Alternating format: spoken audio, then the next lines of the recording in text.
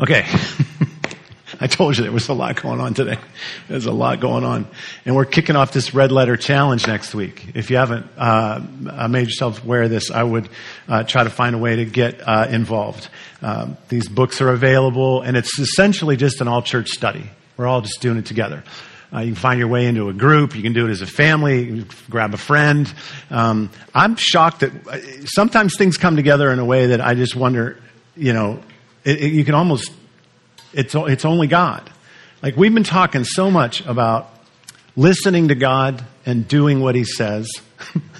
And somehow we came across this study that a pastor put together for his church. I don't even know how long ago. It's probably been a while. For Lent, a 40-day practice. And the whole idea of it is exactly the very thing that we've been talking about. Let me read you just a little bit of what he wrote in his foreword here about why they did this study. He says, why does the world around us and the life we live not look anything like the reality Jesus talked about? Why is there no significant difference between the lives of those who call themselves Christians and the rest of the world? I think that's a little bit harsh. But you all understand that that's true. Even sometimes I look at my own life and I think, I'm not sure it lines up with exactly what Jesus has for me. So there's a lot of truth in that. It's hard to distinguish, maybe more today than ever, the difference of a Christian or a non-Christian. And he says, what kind of a witness can we be in this world if we simply look the same as everyone else? That's for sure true. If we're a poor representation of who God is and what needs to change, what can we do? He goes on, these questions kept bothering me. I kept thinking there has to be something we can do about this. And that's when something so simple came to me. Something so simple it was genius. And what if we take the words of Jesus and actually put them into practice? If we could actually do this, surely that would change people's perceptions about those who follow Jesus. Every time I hear and think about this concept of doing what Jesus says to do, I think of this illustration that Christian pastor and author Francis Chan, you may have seen this. He used this illustration when his kids were young, and he told them to go to their bed, go and clean their bedrooms. I need you to go clean your bedroom. And an hour later, they come back and he says, did you clean your bedroom? And they're like, no, but we memorized exactly the way you said it.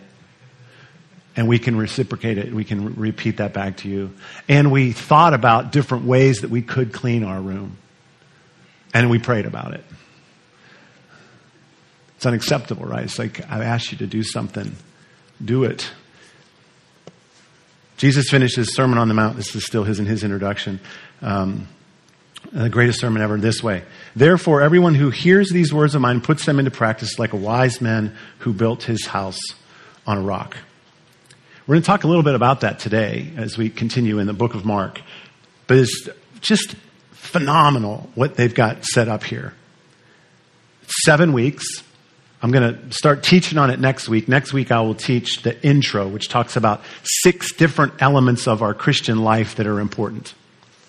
I listed them here so you can hear them real quick. There's being, and there's forgiving, and there's serving, and there's giving, and there's going. But this next week we're going to talk about all 5 of those, and then we'll start clicking into it. So start getting ready, start looking, start pulling a group or friends or whatever together, get yourself oriented, and we're going to kick it off next week. And don't forget, this really ties back even pretty well into our desire to be worshipful, relational, missional people. Right? You can't really do what God has asked you to do unless you have a high view of Him and you have some trust that what He's instructing you to do is right and good. It's a worshipful moment to move in faith. And when we move in faith, we almost always are moving toward other people or with other people.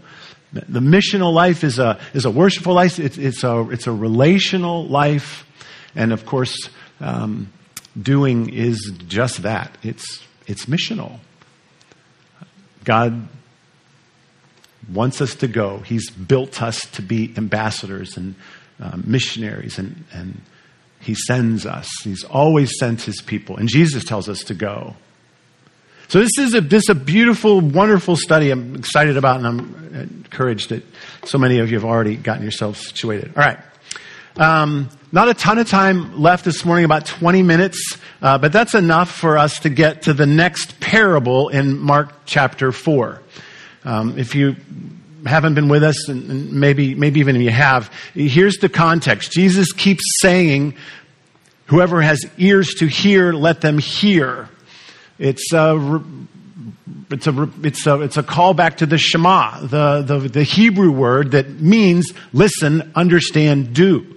In the Hebrew, you can't listen and not do. It's not actually listening. Jesus is saying, if you can hear me, if you can understand what I'm saying, then you should do something about it. He doesn't want to be treated like a flight attendant. I did some flying this week. And it just, I don't know how they do it. They stand up there, they have a microphone, and they tell you everything that you need to know and do. And then they spend the rest of the time telling you the same things. Like nobody listens to a flight attendant, apparently. I don't know how they stay sane. Jesus said, look, if I tell you, if I say it, it's important. And if you do it, you'll reap the benefits of it. We'll have just enough time to cover this second parable about the, I'm putting this metaphor, this cup metaphor on it, like a bowl or something that you would put water or a drink in. The other context is the gospel. Jesus has been sharing the good news. He came to tell people that there's a wonderful, new and different way of life that I want you to be a part of. The mercy of God has shown up. It's arrived. And he said, in me, as hard as this is hard to understand, I am God. I am the rescuer. This is the good news. Your faith in me assures you of a future with God. There's a lot of hope in the gospel. It's a promise of something different. But it's deeply different. Right? When Jesus, earlier in Mark, is addressing his disciples, you remember what he did? He changed their names, some of them. Changed their names. You get the sense of a deep movement of God in their lives. There's an identity shift happening. The different life that God is promising is a deep one. It's identity related. Paul, in many of his writings, and I just picked one out of here in 2 Corinthians, where he says, if anyone is in Christ, he is a new creature. A new creature. A new entity, right? This is an eternal creature. So this is deep personal identity type change, type difference that God is promising, and it's eternal in nature. It's deep. It's also inside out. The gospel, shockingly to many Christians, doesn't promise differences that are necessarily circumstantial. The general view of God, really of anybody, is that when I'm in need circumstantially, I pray and He will interject and change my circumstances. And we tend to contort the gospel into thinking, okay, God has something new for me that is deep, it's personal, call it peace or contentment or joy. But we imagine that the way that God's do it is He's going to change our circumstances, and then that's going to create an internal change, which is the opposite of what we see Jesus doing. It's the opposite of what we hear Jesus talking about. John captures this few sentences from Jesus in his gospel. Jesus says, "Remain in me also as I remain in you. you cannot bear fruit unless you remain in me. Right? You cannot bear fruit. You cannot become healthy outwardly unless you have what I'm offering you in you. And Jesus goes on and says, if you keep my commands, if you remain in my love,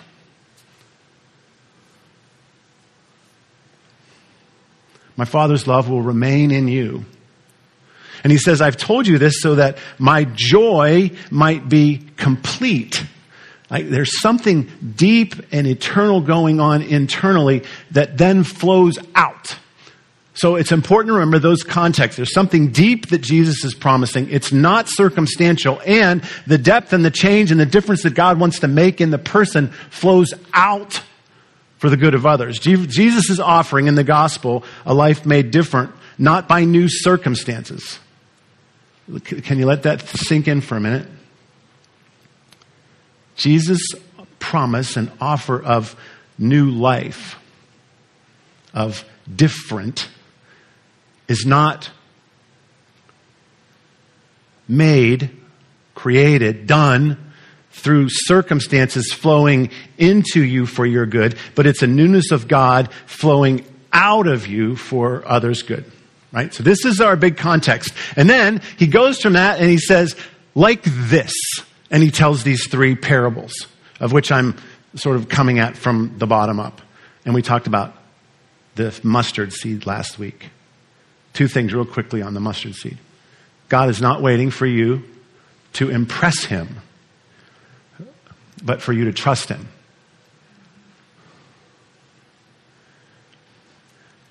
The kingdom is made up of faith the size of a mustard seed. That's an unimpressive amount of faith.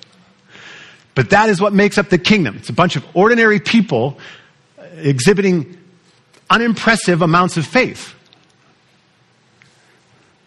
The Christian life isn't about being amazing to God or to others for that matter.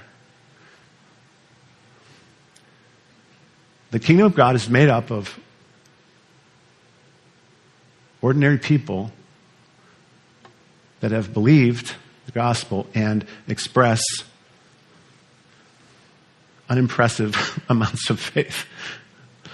The second thing that's important is God's power is not dependent upon the size of your faith. We think, you look at your circumstances and you look at your life, and if it's a shattered, broken thing, then you think, oh, I need something big from God, so I must offer him something big to get something big. He's like, no, actually, I'm just looking for just a modicum of trust to which I can sweep in and do something amazing. The mustard seed. Okay, now, the cup, so to speak. This is what it says. This is the parable. It's very short. With the measure you use, it will be measured to you, and even more. Whoever has will be given more. Whoever does not have, even what they have will be taken away. And that second part is the most compelling part for me. And we might not get to it today. Did you catch it? Whoever does not have what they have will be taken away from them. That's fun to talk about, but we might not get to it. With the measure you use, it's going to be measured to you. So you can go a couple different ways with this. I went with this cup idea that you're pouring out, you're giving away, and to the degree that you give away is given back to you. You could think of it in terms of scales if you want to, or even a measuring stick. To the degree that you weigh something and give it away is the degree that it'll be weighed. And maybe the measuring stick could be the way that you think about it this way. It's like how much you have, or it could be to the way that you measure others. The way that you analyze, the way that you judge. It could be taken that way. The way you measure it out. You think about the way if someone deserves what you have to give. The way you measure out what you have, or the way you think about how much that person might deserve, the way you measure them is the way it's going to be measured to you.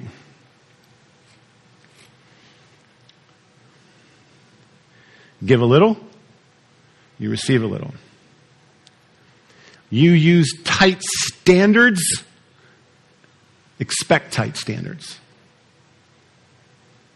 So this is, in either case, this is about really loosening your grip. It's about generosity. Generosity in the way you give, generosity in the way you judge or analyze. But here's part of the reason I was going out this in reverse is because they build on each other. I think Jesus was going deeper, and I'm just building it up from the bottom. The mustard seed is about steps of faith, small steps. But those steps of faith are going to be exhibited in the way you measure it out. Any generosity that you have, to whatever, however you would measure it, is going to be rooted in faith. If your life is one of obedient listening to God, it's going to be also riddled with expressions of faith. Your faith, in a sense, will be visible in the measuring out. The way you handle what's been entrusted to you will reflect the degree of faith that you have, right? Generosity follows faith. Faith in who God is. When we talk about faith, we're talking about trust. Not just a general belief, but that God is in control.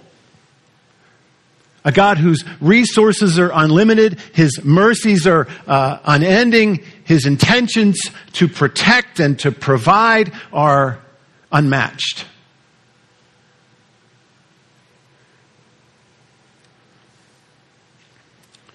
I remember vividly both of my boys learning to dive into the pool. If you have kids or you've been around kids or you've seen that thing, it's actually a pretty special moment for everybody. At least in the way it worked for me was I was in the pool and imploring them to what? Trust me. It's a scary thing to jump into the pool. Their action, their generous giving of themselves to me is made possible by trust in the catcher. Nothing is more well, there's probably things that are, I don't mean to exaggerate, but it bothers me deeply when I see a parent or an authority figure in someone's life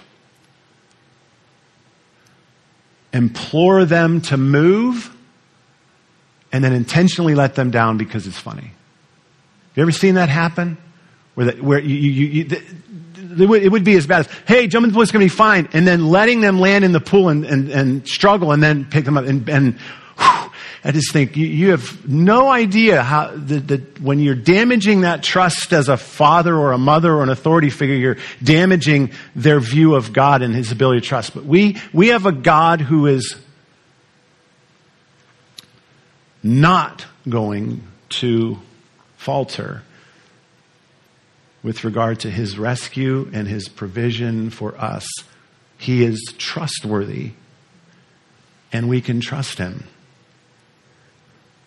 And when we do, Jesus is saying, when you operate from faith, when you release your grip, when you are generous with your life, rooted in faith, it will come back to you in those kinds of measures and more, He says. Proverbs 11 says a generous person will prosper. A generous person will prosper. This is where Jesus gets it.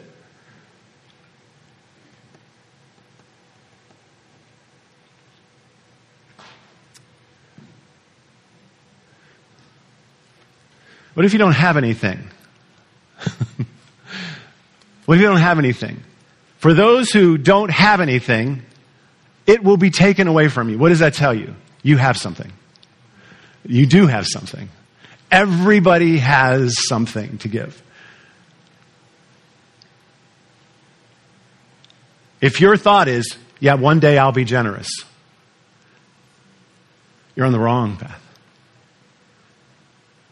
I was sitting in a mud hut in Africa years ago with my friend Pastor Dan's wife, whom I called Mama Wakesa. She's gone now, but I loved visiting her and I didn't like visiting her. I loved visiting her because she was a blessing, a wonderful woman whose life had touched so many. But I also knew she was impoverished and she typically had 1 or 2 eggs and some peanuts for her day's rations. And if I visited her, I was going to get them. No questions asked. And I made the mistake of refusing once. She didn't speak English, and so I had to work through Pastor Dan. I tried to explain my discomfort that I have. And she said something back, and I said, what did she say? And he said, you won't understand it. And I said, I know, that's why I'm asking you. He said, no, even in English you won't understand it. I was like, give it a go. And he said, she said, if I cast my bread upon the waters, it will return to me. There's an African proverb that essentially said the same thing. You don't have to worry about giving away whatever you have. It will come back to you. This is the promise of Jesus. Can I tell you, in the few minutes that I have left, in case I don't get any further, that I am so impressed by you, all of you, every one of you. I can't look at a single face in this room, if I do know you, and not quickly realize the things that you're doing. With no fanfare, very little thanks. I am privileged to be a part of this church. You are active in your faith, and it's deeply meaningful to me, inspiring to me. To be a part of a church that believes, not just in their head, but with their actions, is a great reward. I am a rich man to know you. Quickly, there's 3 things you would be good for you to think through when it comes to what you measure out and how you do it. And I'm sure you know some kind of form of this. You have your time, you have your tithe, and you have your talent. Those are the areas. You've got time to offer, you've got resources to offer, and you've got skills and gifts and things that God has created you uniquely to do. It's important for you to think through all of those things. We all deal with them differently. Each one of them is of greater challenge. I'm more challenged to be generous with my time than I am with my resources. I'm one of those people that feel like I do not have enough time. I cannot spare any time other than what I've already allocated. And that's never been true, but I have to get over that hump that I am the one, when it comes to time, who would say, I don't have any. And God says, well, I'm going to take that away from you. I don't know which one it is for you. Tithing is typically the greatest threat to our God-centered life. Jesus said it, and I'm paraphrasing, you can only have one center to your life. You can't have a God center and a money center. You're going to have one or the other. And it's sobering to know, to see, and to look where it might be that you are centered. Here's a couple questions for you to ask. You're going to hate all these questions. How are your resources distributed? To whom?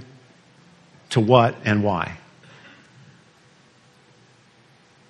How does it feel if I ask you to pray and to ask God how much you should give to the building campaign? And what would happen if you gave away 25% of what you earn? Thinking about all those questions is very uncomfortable because we don't really want to know the answers to them. It makes us very uncomfortable to think about the resources that we have.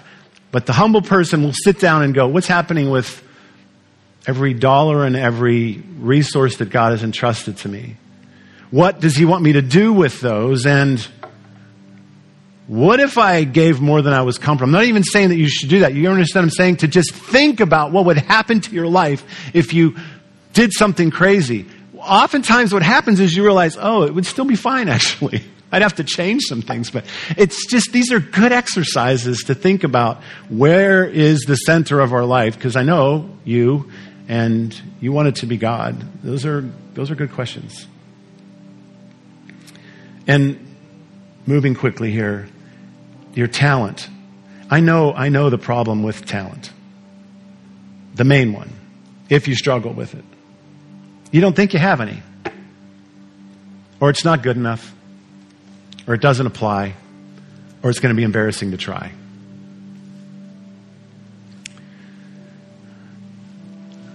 I've got to wrap it up, but there's a passage in 2 Corinthians 12 where Paul talks about what it is like to be a believer and this reality that the Spirit of God moves into a person and works out of them in all sorts of unique and creative ways. I just want you to know